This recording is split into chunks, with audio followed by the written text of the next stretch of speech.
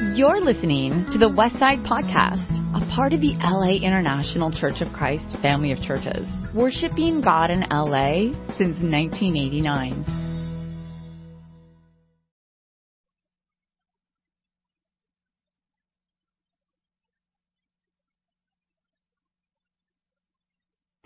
All right, it's great to be back, and Lena and I have been gone for a little while, so it's been about 3 weeks, and then it's great to be back home.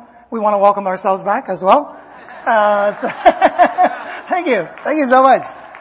We were in Asia for a while, a little bit of combination of work and vacation as well. So a little caveat: don't ever go to vacation where you used to be the minister of that or those churches. There's a lot of work. I preached 3 sermons. I got together. Lena and I got together with countless people. So that was great. It was awesome. And there was some of the pictures. The church there in Vietnam, Ho Chi Minh, they're getting ready to open up their building. They got about 30 days to go. So they got a lot of work to do. So keep praying for that. That's pretty cool. And then Lena and I went back to our old dating spot there. Asian, Italian, Mexican, Vietnamese cuisine. That's about everything. I got pretty much everything there. Pretty cool church in Vietnam. You see those sisters singing there? The one on the right side, she's actually from the U.S. She works at the embassy there in Ho Chi Minh City. She's Alaskan. And I think Hanley's there, and I think they're going on a date together. So anyway, that's another story. So Lena and I had a little great time there. So one of the things there is there's a lot of dogs in Thailand, and Nicole loves these stray dogs. Nicole and stray dogs. There's something about Nicole and stray dogs. But I got a feeling that's how she's going to meet her husband too. Some stray dude somewhere she's going to bring home and the hair dad. But it's great to be back, and we're going to be starting a series called Parables. But before we do that, I want to welcome also Bridget. Where's Bridget? Bridget, we'd like you to stand on up. Bridget Goldberg. Bridget and Jack are a long-time family here on the west side. It's great to have you back. And then I think we have people from South Africa, San Francisco, all over the world. So today we're going to start a series about the parables, and we're going to really just spend about 10 minutes just to explain what parables are and why Jesus used them so much, because it was such a big part of Jesus' ministry. Okay? But before we do that, I want to get us to start praying, especially for Steve and Carrie. They took a vacation down in Mexico, and they got sick. And they got some Montezuma revenge there, and they're gone. The truth is, they're actually in the jail in Tijuana. Both of them. I was just kidding. And the jails are closed over the weekend, so they'll be released tomorrow. But they're really sick, and I know that it's been a little bit discouraging for Steve because of his back, and they took a little break this past week, and then his stomach went out as well. So I'd like to go ahead and start off with a word of prayer. Father, we're so grateful to you that we can be together this morning, that we can worship you, give to each other, and Father, at this time here to really learn from your word. But before we do that, God, we want to pray for Steve and Carrie. We love them so much, and we miss them, God, just over the last 2 weeks. And God, I know with Steve's back, serious. And God, I'm grateful that he's able to recover and back on pace. But and then the stomach, I pray that you will encourage them. God, help them to feel that we are thinking about them and that we miss them as well. We look forward to their return. Please be with me this morning as we talk about your parables, a vehicle that Jesus used so many times. Help us to unlock the mysteries of the parables and to really learn and to grow in our relationship with you and our relationship with your word as well. We pray in Jesus' name. Amen. Okay, the parables of Jesus. He used about 46 of them. And that's a real soft number because it's really hard to explain what a parable is. It's like a metaphor, it's like a simile, and it's like all these different things, but it has different nuances to it as well. And we're going to be looking at that today. So Jesus used about 46 of them to explain stuff like what the kingdom is, how we should be in the kingdom, etc., etc., etc. So I think today is going to be a pretty cool little lesson for us. Parables, okay? And a big part of that is that Jesus used it to unlock the secrets of the kingdom. If you read the gospel, it's pretty amazing what Jesus does, right? He goes, what is the kingdom of God like? And he'll go on. It is like this. It is like a man, who found treasure in the field, went away, sold everything he had to buy that treasure. Okay? So he would use these different ideas to get us thinking about what the kingdom of God is like. And that's what parables do. They get us thinking. They're indirect conversation, they're indirect communication to get us to think about deeper things. Okay? What are parables? And why did Jesus use them so much? Number one, what are parables? Parables are an extended metaphor, simile, frequently becoming brief narrative, generally used in biblical times for teaching purposes. Okay, Jesus was a master at the parable, and he used it to teach about, like we said earlier on. Okay? And a parable is constructed as a brief, freely invented narrative fiction comprised of beginning, middle, and end. And it dramatizes a common human experience or some incident from nature. A metaphor simply drawn from nature or common life, arresting the hearer. I like that. Arresting the hearer, meaning captivating the hearer by its vividness or strangeness as well. I like this one a lot. And leaving the mind in sufficient doubt about its application to tease it into active thought. That's a mouthful, don't you think? But it's pretty cool though. I mean, if you really think about those words, it's pretty cool. It's strangeness. The Bible, there are some strange parts in it. I mean, to be honest, you sit down and you go, it's a little bit like, okay, how did this fit together in the overall narrative of Scripture? But I like the last part, teasing it into active thought. And that's one of the goals of the parable. Jesus could have said a lot of things directly, but he didn't. He said a lot of things in indirect language. And as I get older and I have more experience in my own family with teenage daughters and they're growing up, I really see that. Sometimes I would say stuff directly and they don't get it. They just don't, right? And someone else comes along and says something and they go, yeah, Dad, that was awesome. I'm like, I've been telling you that for like 20 years, right? But that's okay. That's okay. A prophet, sometimes they say, is someone who lives 100 miles away. I get it, okay? So sometimes there needs to be indirect communication for people to get it. Jesus appears to operate with the Hebrew concept. It's not a new concept. Okay, when you think about parables, it's used all the time in the Old Testament. What are some great parables in the Old Testament? Can you think of one? In the Old Testament. In the Old Testament. Well, one is we're going to look at later on is the parable that Nathan used to convict David, right? And David had sinned. He was in adultery. He killed somebody to cover up his tracks. And here comes the prophet Nathan. And what was the method that he used? He used what? A story to loosen up David's heart, because by this time David's heart has gotten so hard with all of his sin that he uses this device called parable to really loosen David's heart. It's pretty cool. There are different kinds of parables. There are aphorism, a little short burst of wisdom. There's extended parables where, Jesus could have said the kingdom of heaven is like treasure hidden in a field, and then he extends it out, which a man covered up. Those are extended parable. There are narrative parable. What's a great narrative parable that we always get to hear? The lost son is a narrative parable, right? It's a whole story from beginning to end. It's pretty cool stuff. And then, here's a parable that is a Chinese parable. It's kind of cool. It says, a man who lost his axe suspected his neighbor's son, meaning that, other people use it as well, accuses his neighbor's son of stealing it. To him, as he observed the boy, the way the lad walked, the expression on his face, the manner of his speech, in fact, everything about his appearance and behavior betrayed the fact that he had stolen the axe. Until, not long afterwards, the man found his axe while digging in his cellar. When he saw his neighbor's son, nothing about the boy's behavior nor appearance seems to suggest that he had stolen the axe, right? So it's pretty cool. It gets us to think about ourselves and the way that we operate. How we're so suspicious of people, and when we look at people because we think they did something, and because we think that they did something, it fits into what we think that they are guilty of. So everything that they do is wrong in front of our eyes. Pretty deep stuff. Until he found the axe, right? And then it's like, ooh, I guess not. So, why did Jesus use parables so much? You ever wonder that? I do. I go, Jesus, can't you just tell it to us straight? Like, come on, it's like, tell it to us straight. But he uses parables for reasons, and I love this.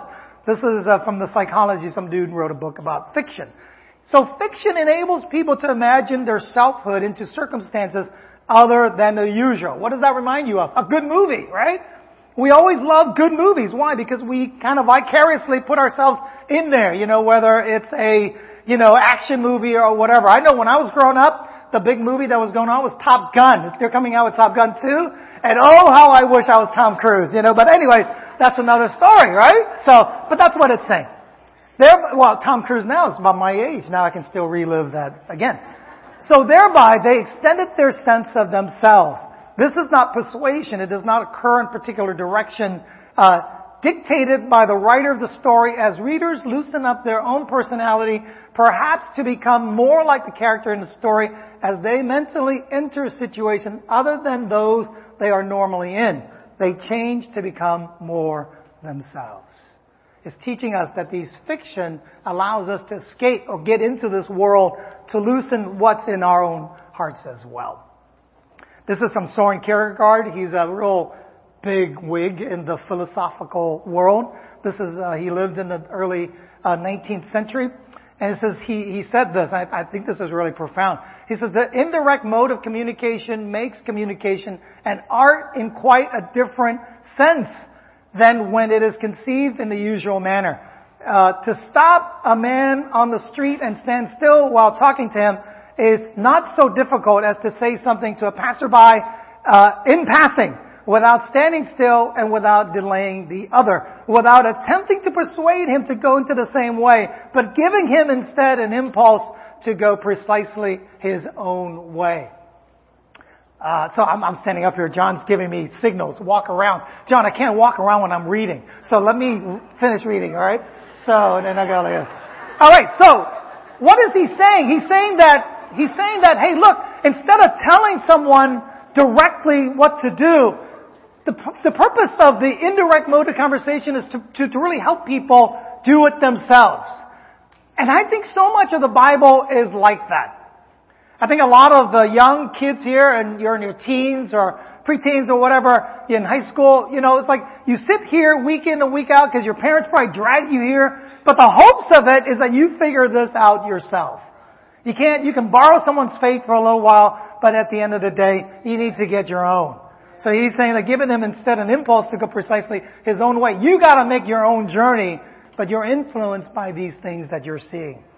If I were to wish for anything, he says, I wish not to be wealth or power, for the passionate sense of potential, but for the passionate sense of potential. For the eye which ever young and ardent sees the possible. Pleasure disappoints, possibility never. And what wine is so sparkling, so fragrant, what's so intoxicating is possibility. Isn't that cool? So it's saying that, hey, look, it's like all these things I can get pleasure, it's temporary, it's temporal. But the possibility of things to come, that is intoxicating. To me, that is really profound. And that's why Jesus' parable is so captivating for so many people. As they look at their own situation in their lives and, 2,000 years ago in Judea and Samaria and all these different places, and they go, man, hey, I'm so stuck in my life. But Jesus was able to do what? To elevate their lives into something that is extraordinary.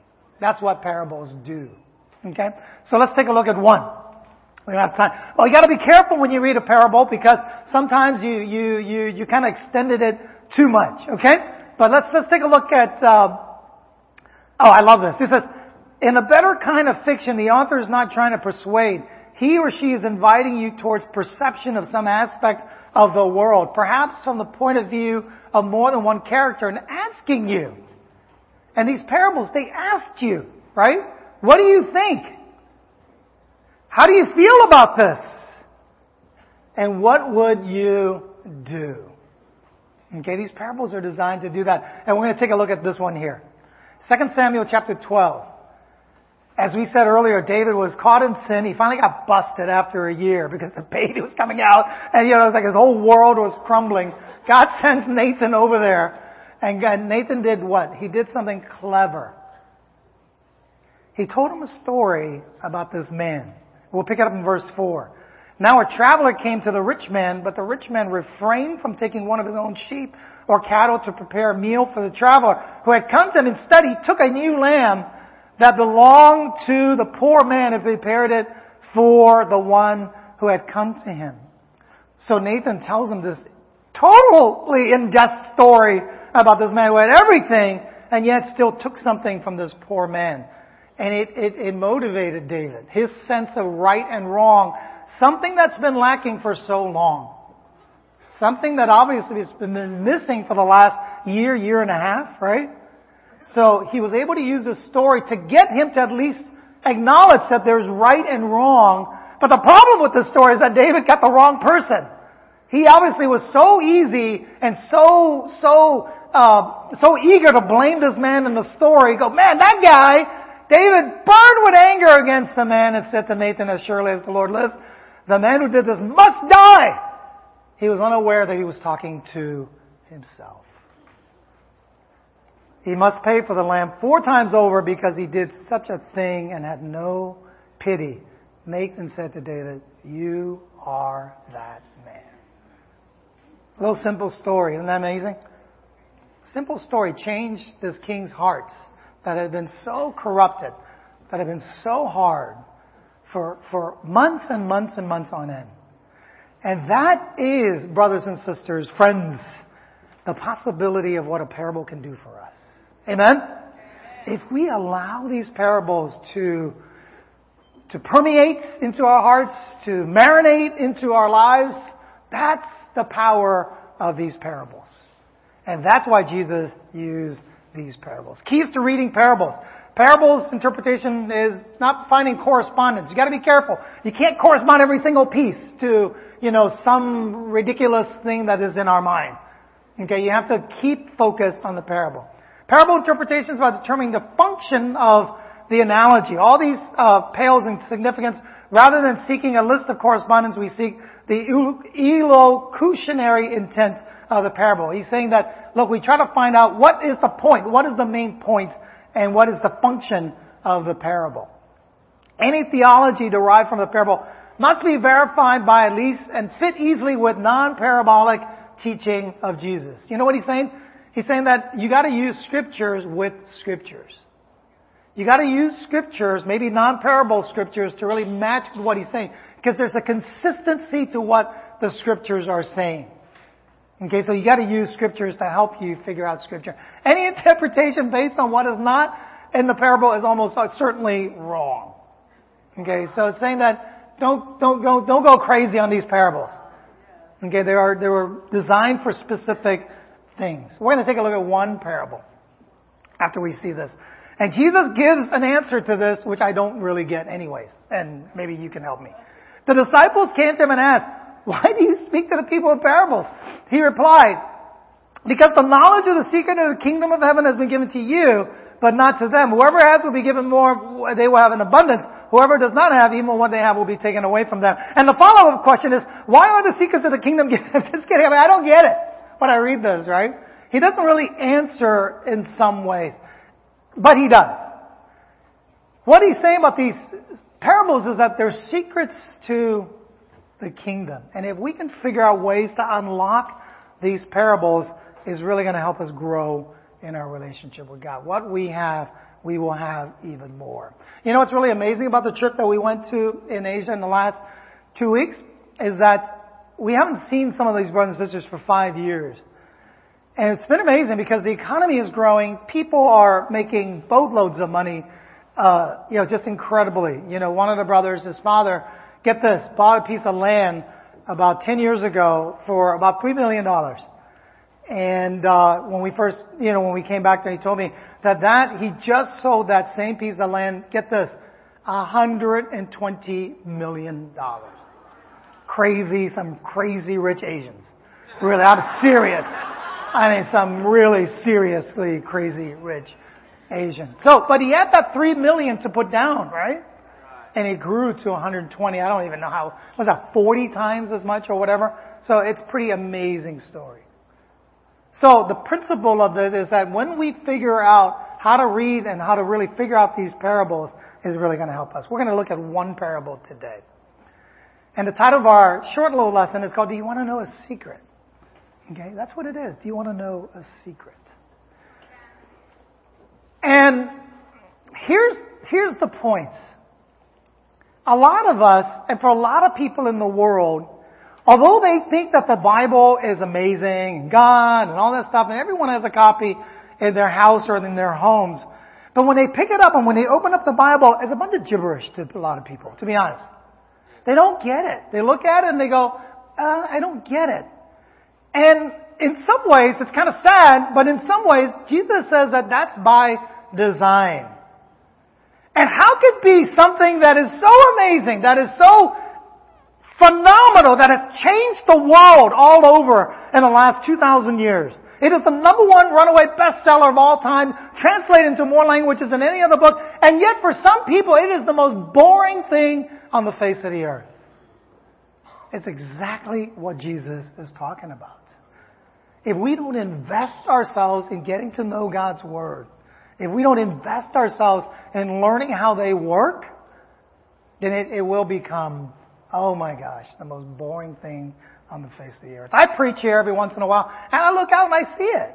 I see people that are like, man, tell me more. I see people like, man, I smell the chicken, the lingering of a hint of salad, it's like, I think that's, lemon salad, it's like all that stuff. It is. And I think that's what Jesus is saying. He's saying, listen, spare yourself of the misery. I mean, it's like, get this thing so that you can really prosper. Do you want to know a secret? And Jesus, the Beatles, I got to throw in the Beatles, right? I love that song. He says, do you really know how I really feel? You'll never know how much I really care, right? So, it's a great song, right? It's a great song because it's like, do you want to know a secret? Do you promise not to tell? Everybody loves a good secret, right? It's like you're talking in a conversation and you're looking at stuff, you're distracted. But when someone says, hey, I got something to tell you, you're like, what? just between you and me. And that's when you're like, oh, okay, put the food down and you begin to talk. And that's what these parables are. Jesus is telling us secrets about deep things. And what did he say?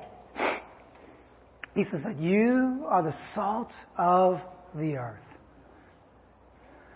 But salt, if it loses its saltiness, how can it be made salty again? It is no longer good for anything except to be thrown out and trampled underfoot. Let's focus on that word you. Okay? What does that mean?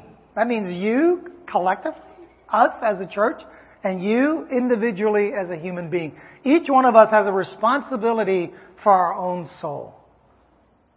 We have a responsibility for what we take in, what we do with the information that we get, with what is being exposed to us and given to us, and what we do with that is ours and ours alone.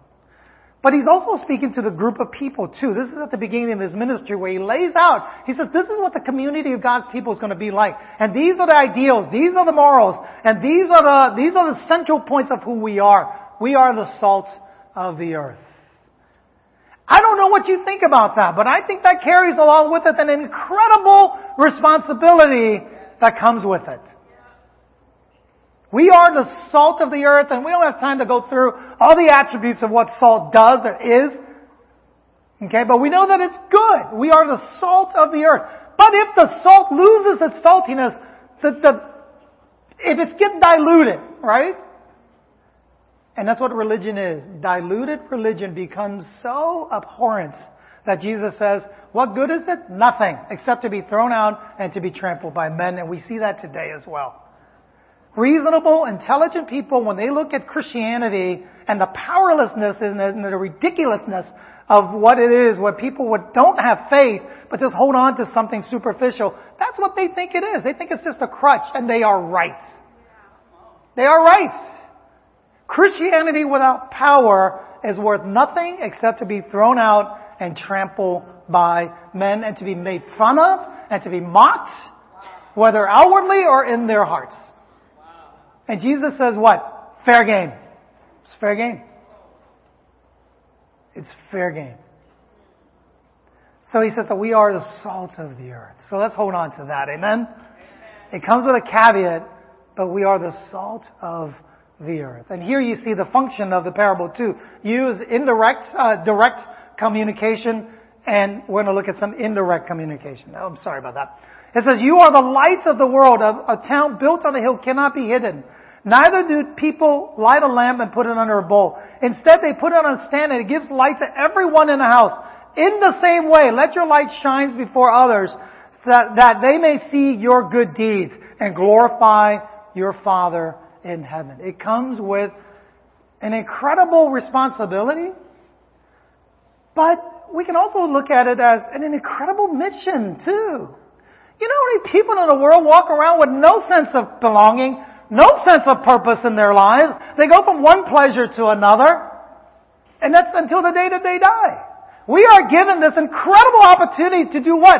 To be the light of the world. That's how I see it. That's exciting. That's amazing that my life is going to count for something. That I actually have something to give. You ever go in the street and people don't use any cash anymore? People on the street, they're asking for money and you go, man, I don't have any cash because we don't have anything to give. People don't carry cash anymore, right? But we are not like that. We always have something to give. As a people of God, we have something, the ultimate gift to give to people. We really do. You know, I'm looking out and I see Daniel, and I appreciate Daniel so much. Daniel's new to our fellowship, Daniel Barnes. He says, Daniel, why don't you stand on up, Daniel? Stand on up, Daniel. I appreciate Daniel Barnes. And that's captain to you. He just got promoted, Captain Barnes. I appreciate Daniel. He comes into our fellowship, he sees something there, and he's excited about it. He's always bugging me. I was super sick last week. He bugs me, he texts me, he says, hey, when can we get together? And I text him back, I says, how about January 2020? I was like, I'm sick, but I appreciate it. It was persistent. We got together, and we sat down, and we talked, and here's an anatomy of a good deed time. And I appreciate Daniel forcing the issue. He confesses it. Well, number one, it's only 50 minutes. Those are great deed times. 50 minutes, great food. He bought, which is even better. He paid for my burger, which is awesome. Sat down, talked to me, opened about, stuff that he's going through, confessed some sins. It wasn't long, 5 minutes. That's all I can take. Like, that's good enough. It's like 5 minutes of sin. I confess a little bit of my own.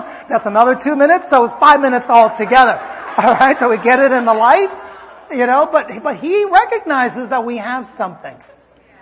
And I appreciate our conversation. It stimulates me. It wasn't long. We know. The Bible says, if you got some sin, get it open. The fact that you're getting it open, that's like 99% of the cure right there. It only took 5 minutes. Okay? So we are the lights of the world. The Bible says that to give light to everyone in the house. We are called to give light to everyone in the house. Church is overrated. Oh gosh, you're a minister? Yes, I am. It is overrated. We come to church and we expect us to do stuff for each other. Right? And we're disappointed because we're stinking people. We're going to disappoint each other. And we're called to strive, which is great. Right? But the way church works is that if everyone does its part, that's how it works. That if we give collectively our light, then collectively it becomes this light together. I know there are moments when we're tired, sick, and stuff like that, but man, guys, there's an expiration date to our excuses. They really are. You know why there is an expiration date to our excuses? You know why? Because people moved on. People that you had attitude with, they've repented. They moved on. Things that made you mad, people have changed. People have changed. Don't get stuck holding the bag. Don't. You are the light of the world. Amen? 2 quick points. 2 keys to unlock the secrets of the kingdom. 2. Alright? No one lights a lamp and hides it under a jar. Same principle. Don't forget, remember what Nick Zola said? Jesus probably used multiple sermons at multiple times in his 3 years ministry. Okay? Different spot, different places. Instead, you put it on its stand so that those who come in and see the light. For there is nothing hidden that will not be disclosed, and nothing concealed that will not be known or brought out in the open. It will. That's good.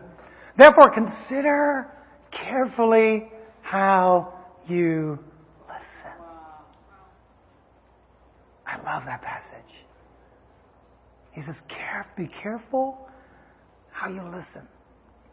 You know, a long time ago, I'm dating myself, in the 70s and 80s, there was this commercial I still remember. It was about an investment house called E.F. Hutton. Remember that? Some of you old dudes? Right? What was the commercial? It was like all this noise and all this in a restaurant. And all of a sudden, when E.F. Hutton speaks, everybody quiets down. Because he's parsing out some advice about investments. And everyone listens to E.F. Hutton. Right? So Jesus is saying what? Be careful how you listen. And I want to just narrow down on a couple things. Okay, a couple things. Number one, in our times with God and the Word of God, are we really considering that a sacred time, if you will? Do you appreciate the Word of God for what it is?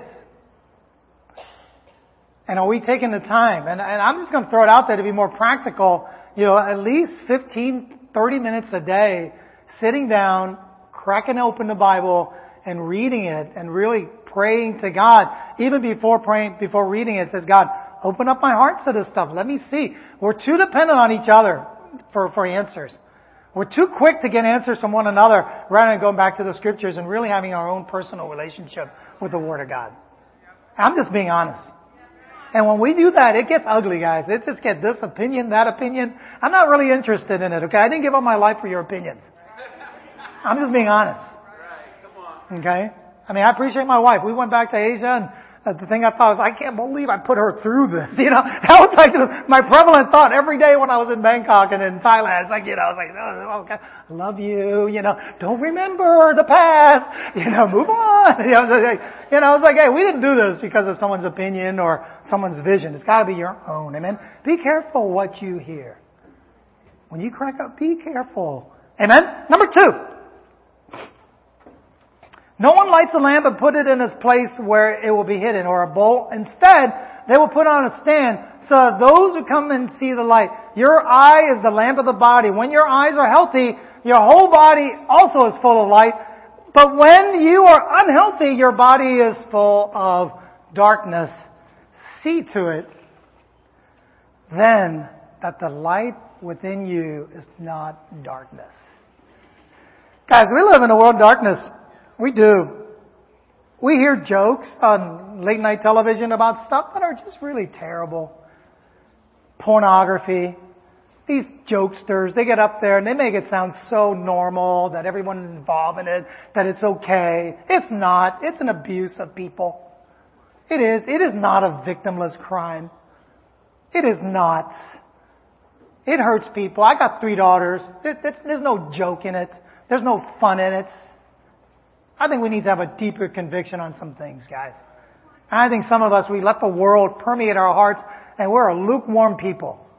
We laugh at some of these jokes that we shouldn't laugh at. We shouldn't. We watch stuff that we shouldn't watch.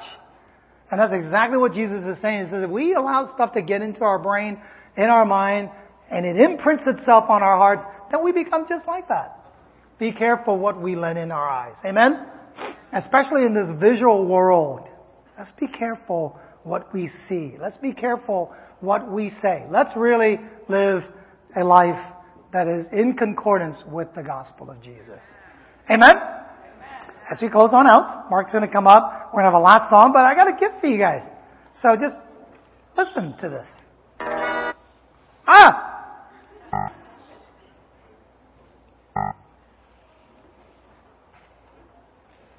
Okay? You'll never know how much I really love you. You'll never know how much I really care. Have a good one, guys. Listen, do you want to know a secret? You just listened to the Westside Podcast. For more information about our ministry, please visit thewestsidechurch.com or laicc.net.